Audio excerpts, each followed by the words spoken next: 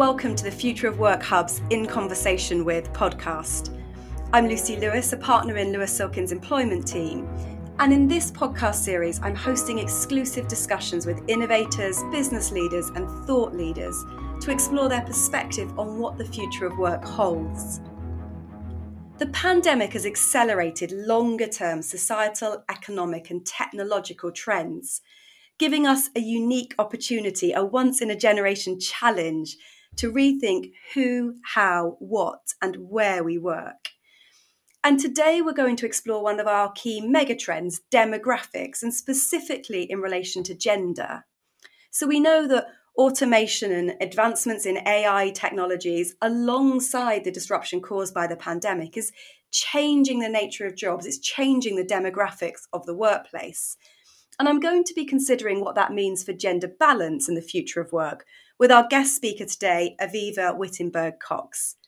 Aviva is the CEO of 21st, and 21st is one of the world's leading global consultancies focused on gender balance as a business and economic opportunity. So welcome, Aviva. Thank you, Lucy. Lovely to be with you. So I was going to start by asking you just to tell us a little bit about yourself, but also tell us what 21st does, how and why gender balance is a business opportunity as we look forward to the future of work. Well, my name's Aviva Wittenberg-Cox, which reveals a little bit my different national accents and balances. So I am Canadian, French, and Swiss. And I founded 21st now 15 years ago to address what was then a kind of obvious emerging trend, was the rise of women into labor forces, talent pools, consumer bases.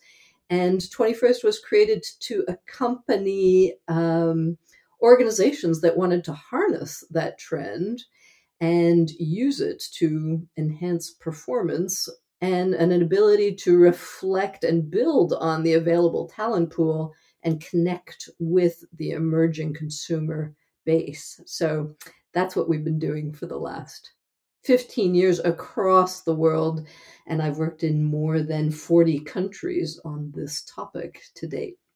And tell us a bit about the 21st name and how you came to that. Well, the idea was to help companies move from the 20th to the 21st century while keeping them first and accompanying these major trends that were happening. So we've done a lot of work on gender balance, which was one of the big shifts. We've also done a lot of work on nationality balance and increasingly on age balance to address some of the issues of our longevity challenges in aging populations. And you talk about gender balance as a business opportunity. I think that's a really nice framing of it. Can you share a little bit more about why it's a business opportunity? Absolutely, because it was very obvious to me for all these years that I've been watching this topic that women were emerging not as an interesting minority or evolving group, but as the majority of the educated talent pool. 60% of university graduates globally are now women. And they were just an ever expanding share of consumer bases and customer pools, whether or not organizations were actually measuring that reality.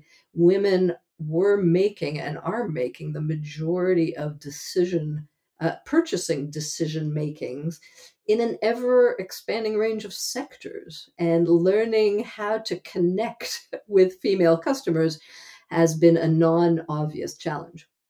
Yeah, fascinating. And you talked about the name and you talked about moving to the 21st century. And of course, when we think about the 21st century, we're not going to be able to do that without looking back and reflecting on the impact of the pandemic. We know the pandemic is overlaying new challenges on top of long established challenges for women. So, we've heard lots said about things like women taking the brunt of increased caring responsibilities, homeschooling. We know that women are more likely to be furloughed, have had their hours reduced, be made redundant because they're in higher concentrations in sectors that have been really impacted by the pandemic.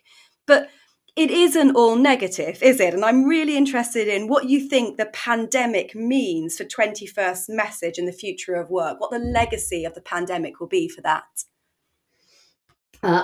couldn't agree more that it has been both a positive and a negative. So the negative, I think you've described very well. We know that unlike the last financial recession of 2008, where men were in the sectors that got really hit, this time around, women have been dominant in all the frontline sectors involved in the pandemic, whether they're health, education, cleaning services.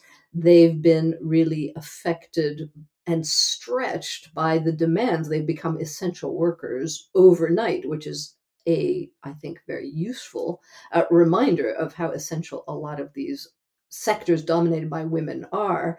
And I think that one of the big shifts that you are seeing coming through this is the enhanced flexibility and embracing of technology to power flexibility so that it's no longer 9 to 5 in the office that determines our workforces, but much more about output instead of input. And this is something that women have been asking and lobbying for decades. And I always suggest that we've kind of seen the Berlin Wall fall between the personal and the professional sides of life, with the fact that now both men and women have done so much work with the visibility of their personal lives so much on display, has, I think, accelerated a shift in 1 year that nobody could have dreamt of. Yeah, really, really interesting, and agree completely. It's one of the things we've been talking quite a lot about, that move towards flexibility. The other observation that I've had is it's given a platform, I think, to female leaders. I think my favourite COVID statistics is that countries with female leadership suffered 6 times fewer COVID-related deaths. Do you think there's been more of a platform for female leaders? I think what's new, what I find really interesting about this idea of evaluating female leaders, right? Because there's obviously a certain fear in many quarters that the emergence of women affects quality, or women aren't quite ready, or they're not quite good enough, or they're not quite committed enough. And I think what this crisis has shown is kind of like the very first time we've ever had a global report card on male versus female leadership in full view of everybody with the data. And the data was the ultimate data, life and death, right? And so I think what we've seen, and I wrote about this in an article in Forbes that went viral to 8 million people, that if you actually measure, it does seem to indicate that women-led countries outperformed male-led countries by a long shot. And I think that's only the tip of the iceberg, because there's a growing amount of data on leadership and leadership competencies that are also beginning to skew in an interesting way, right? That show that women are perhaps actually outperforming on an ever expanding range of these leadership competencies. This is all new. And what's nice about it is it's all data driven. So I think I have always said that data is a girl's best friend. I think I'm going to be proved more right than I ever believed. I'm really pleased to hear it. And actually that takes me to a point about action that I wanted to talk to you about, because I think lots of people listening, they want to be leading an organization which is gender balanced. They just don't know how to achieve that. And I know when you've talked before, you've talked about some of those go-to steps, some of the things that businesses do to try and achieve more women in leadership positions. And, I mean by that, things like female mentoring, internal networking groups. They're not going to move the dial quickly enough. So I'd love to hear from you what you think can work, what should work, and what companies can be doing to affect action. Well, I think the first step is a little bit back to your very first question, is how do you actually think about this topic? And I think one of the challenges we keep finding is that most companies frame this as a nice to have, right? Oh yeah, an ethical issue. We've got to be fair. We've got to be nice to the ladies, right? And I think that underestimates what we're actually talking about. This is a millennial shift in gender roles, in what men and women do, and in the economic opportunity that women are now the majority of many labor forces, talent pools, and customer bases, which means that for a lot of organizations, this is not a nice to have. It's do or die. This is your future talent and your future consumer, customer, stakeholder, legislator, regulator, decision maker. And any company and leader that doesn't yet understand that and really is skilled in how to connect with that reality will underperform in the future. And I think the challenge that we have is that too many organizations still are fiddling at the sidelines. To me, the issue of gender balance is kind of like the issue of digital or AI. It's not that you need a little department or group taking a look at your digital strategy, right? It's not like you need a little women's network talking about, are you being nice to women? It's if gender balance doesn't completely traverse all of your business functions and areas, including, by the way, digital, then you're probably programming an old obsolete view that has biases and imbalances baked in, which just won't be future ready. So the idea of how this should be seen is as a strategic priority, as it is in all the countries and companies that have gender balance. It's up at the top of the CEO's agenda, not down in the diversity department's to-do list, but up on the CEO and ExCo's lists of priorities, accountabilities. They're measured on whether or not they've managed to gender balance their divisions and teams, and they get a performance kick out of that. And they're skilled at knowing how to build that balance. They've become what we call gender bilingual. They're actually skilled at working across and leveraging the potential of gender differences, just as most organizations have become culturally competent and globalized. They've become very skilled at working across cultures and markets. The same is true on gender.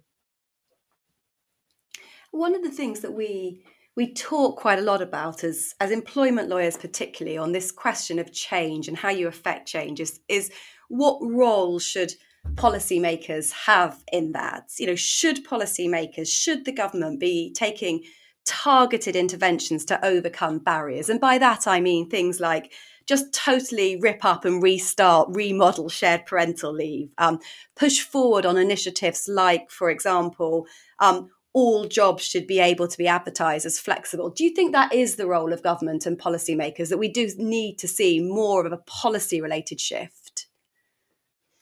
Well, I think it depends what kind of outcome you want and how quickly. And I think, again, we have a report card globally now on this kind of question because we have countries that have legislated and we have countries that haven't. So it's really interesting to compare where they now stand. So there are, I think, now 7 countries in Europe that have introduced quotas about gender balance on boards.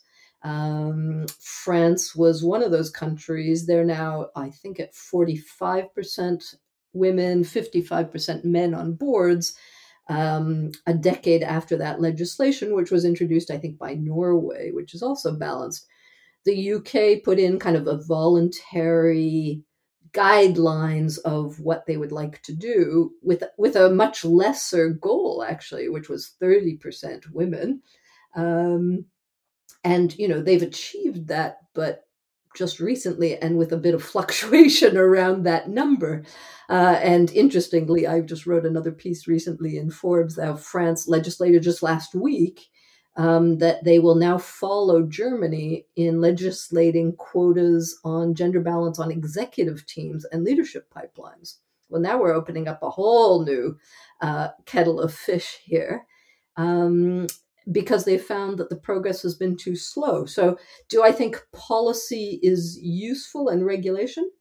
If the private sector doesn't adapt in the timeframes that most governments have been talking about this, suggesting nicely that it's an issue, introducing legislation like some of the pay gap stuff, I think, yes, a policy alignment between public sector and private sector in driving change, I think is absolutely essential to get it done. And even we're seeing America, which is, not always been pushing on the regulatory front, with the Biden Commission coming in with a gender policy unit that reports directly into the president.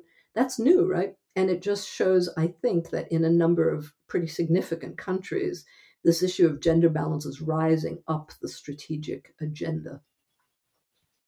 Now, in the time we've got, I wanted to take you back a little bit, widen the lens a bit, because one of the things that we've been talking about on this podcast series is how the pandemic is going to impact business models. How is it going to impact capitalism? We had a really fascinating discussion series in collaboration with the RSA looking at that, looking at whether actually we're going to see the pandemic as a catalyst for moving beyond shareholder value and start focusing on humanizing business, responsible business. And I know that 21st have talked about that. I know that they've talked about this idea of conscious capitalism as a model for the future. And I'd love it if you could share a bit about that and what you think that really means. Well, I think conscious capitalism is giving up on a really tired 30 years of Milton Friedman's and economics, that the only thing that counts is shareholder value. I think that led especially the Anglo-Saxon world down a very narrow rabbit hole of one measure of success. We have the same challenge at a country level, with GDP being the only measure of national success, which means, we can sell nuclear arms and have fantastic improvement on GDP, but that doesn't necessarily reflect what's best for the greatest number. So I think conscious capitalism is inviting companies to be more involved in the world in which they now operate. They can't ignore employee rights, shareholder rights, but also stakeholders in every market where they operate, whether it's employing people or taking out precious resources. We're seeing that very much going on in the discussion with the pharmaceutical companies now, and this whole how globalized can we get these vaccines to be. I think conscious capitalism is doing to both, CSR, corporate social responsibility, used to be a little bit like women off on the sidelines. And we're now seeing that unless it crosses and is transversal and a top strategy to every part of what companies do, they're probably not going to survive very well in a world where everything is going to become more transparent, and accountability on these measures is increasingly important to an ever expanding range of stakeholders. So yes, we're moving into much more challenging times, much more transparent, and I think democratizations of who's going to evaluate the performance of the companies. And I think that's going to be a really good thing. And presumably that the model of conscious capitalism is a model in which gender balance becomes more important, more critical, more urgent.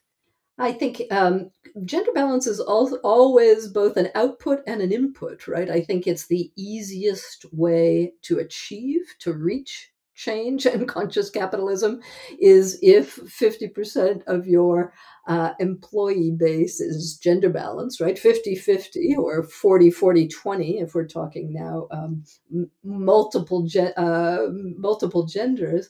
And if you're serving customers that are equally balanced, that's when you're going to have success. Fascinating. Thank you. I've got one more question to ask you, and it's a question that I've asked all our guests on this podcast series, and it's about what you personally think is going to be the biggest and most radical change for the future of work. What's the thing that we're going to take forward with us from the pandemic? I do think the the thing that will be most noticeable and affect us most is the technology-enabled ability now generalized. It used to be true for just the senior people, right?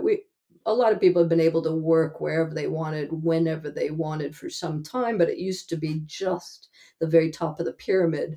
And now it's been generalized to an ever-expanding range of sectors, which I think is going to give globalization an extra kick. It's going to give gender balance an extra kick. And I hope it's going to also give sustainability issues an extra kick, which is, in my view, what I've always been preaching is the 4 W's that are interdependent and the big shifts we're looking at: web, weather, world, and women. Technological change, sustainability priorities, globalization, and the rise of women.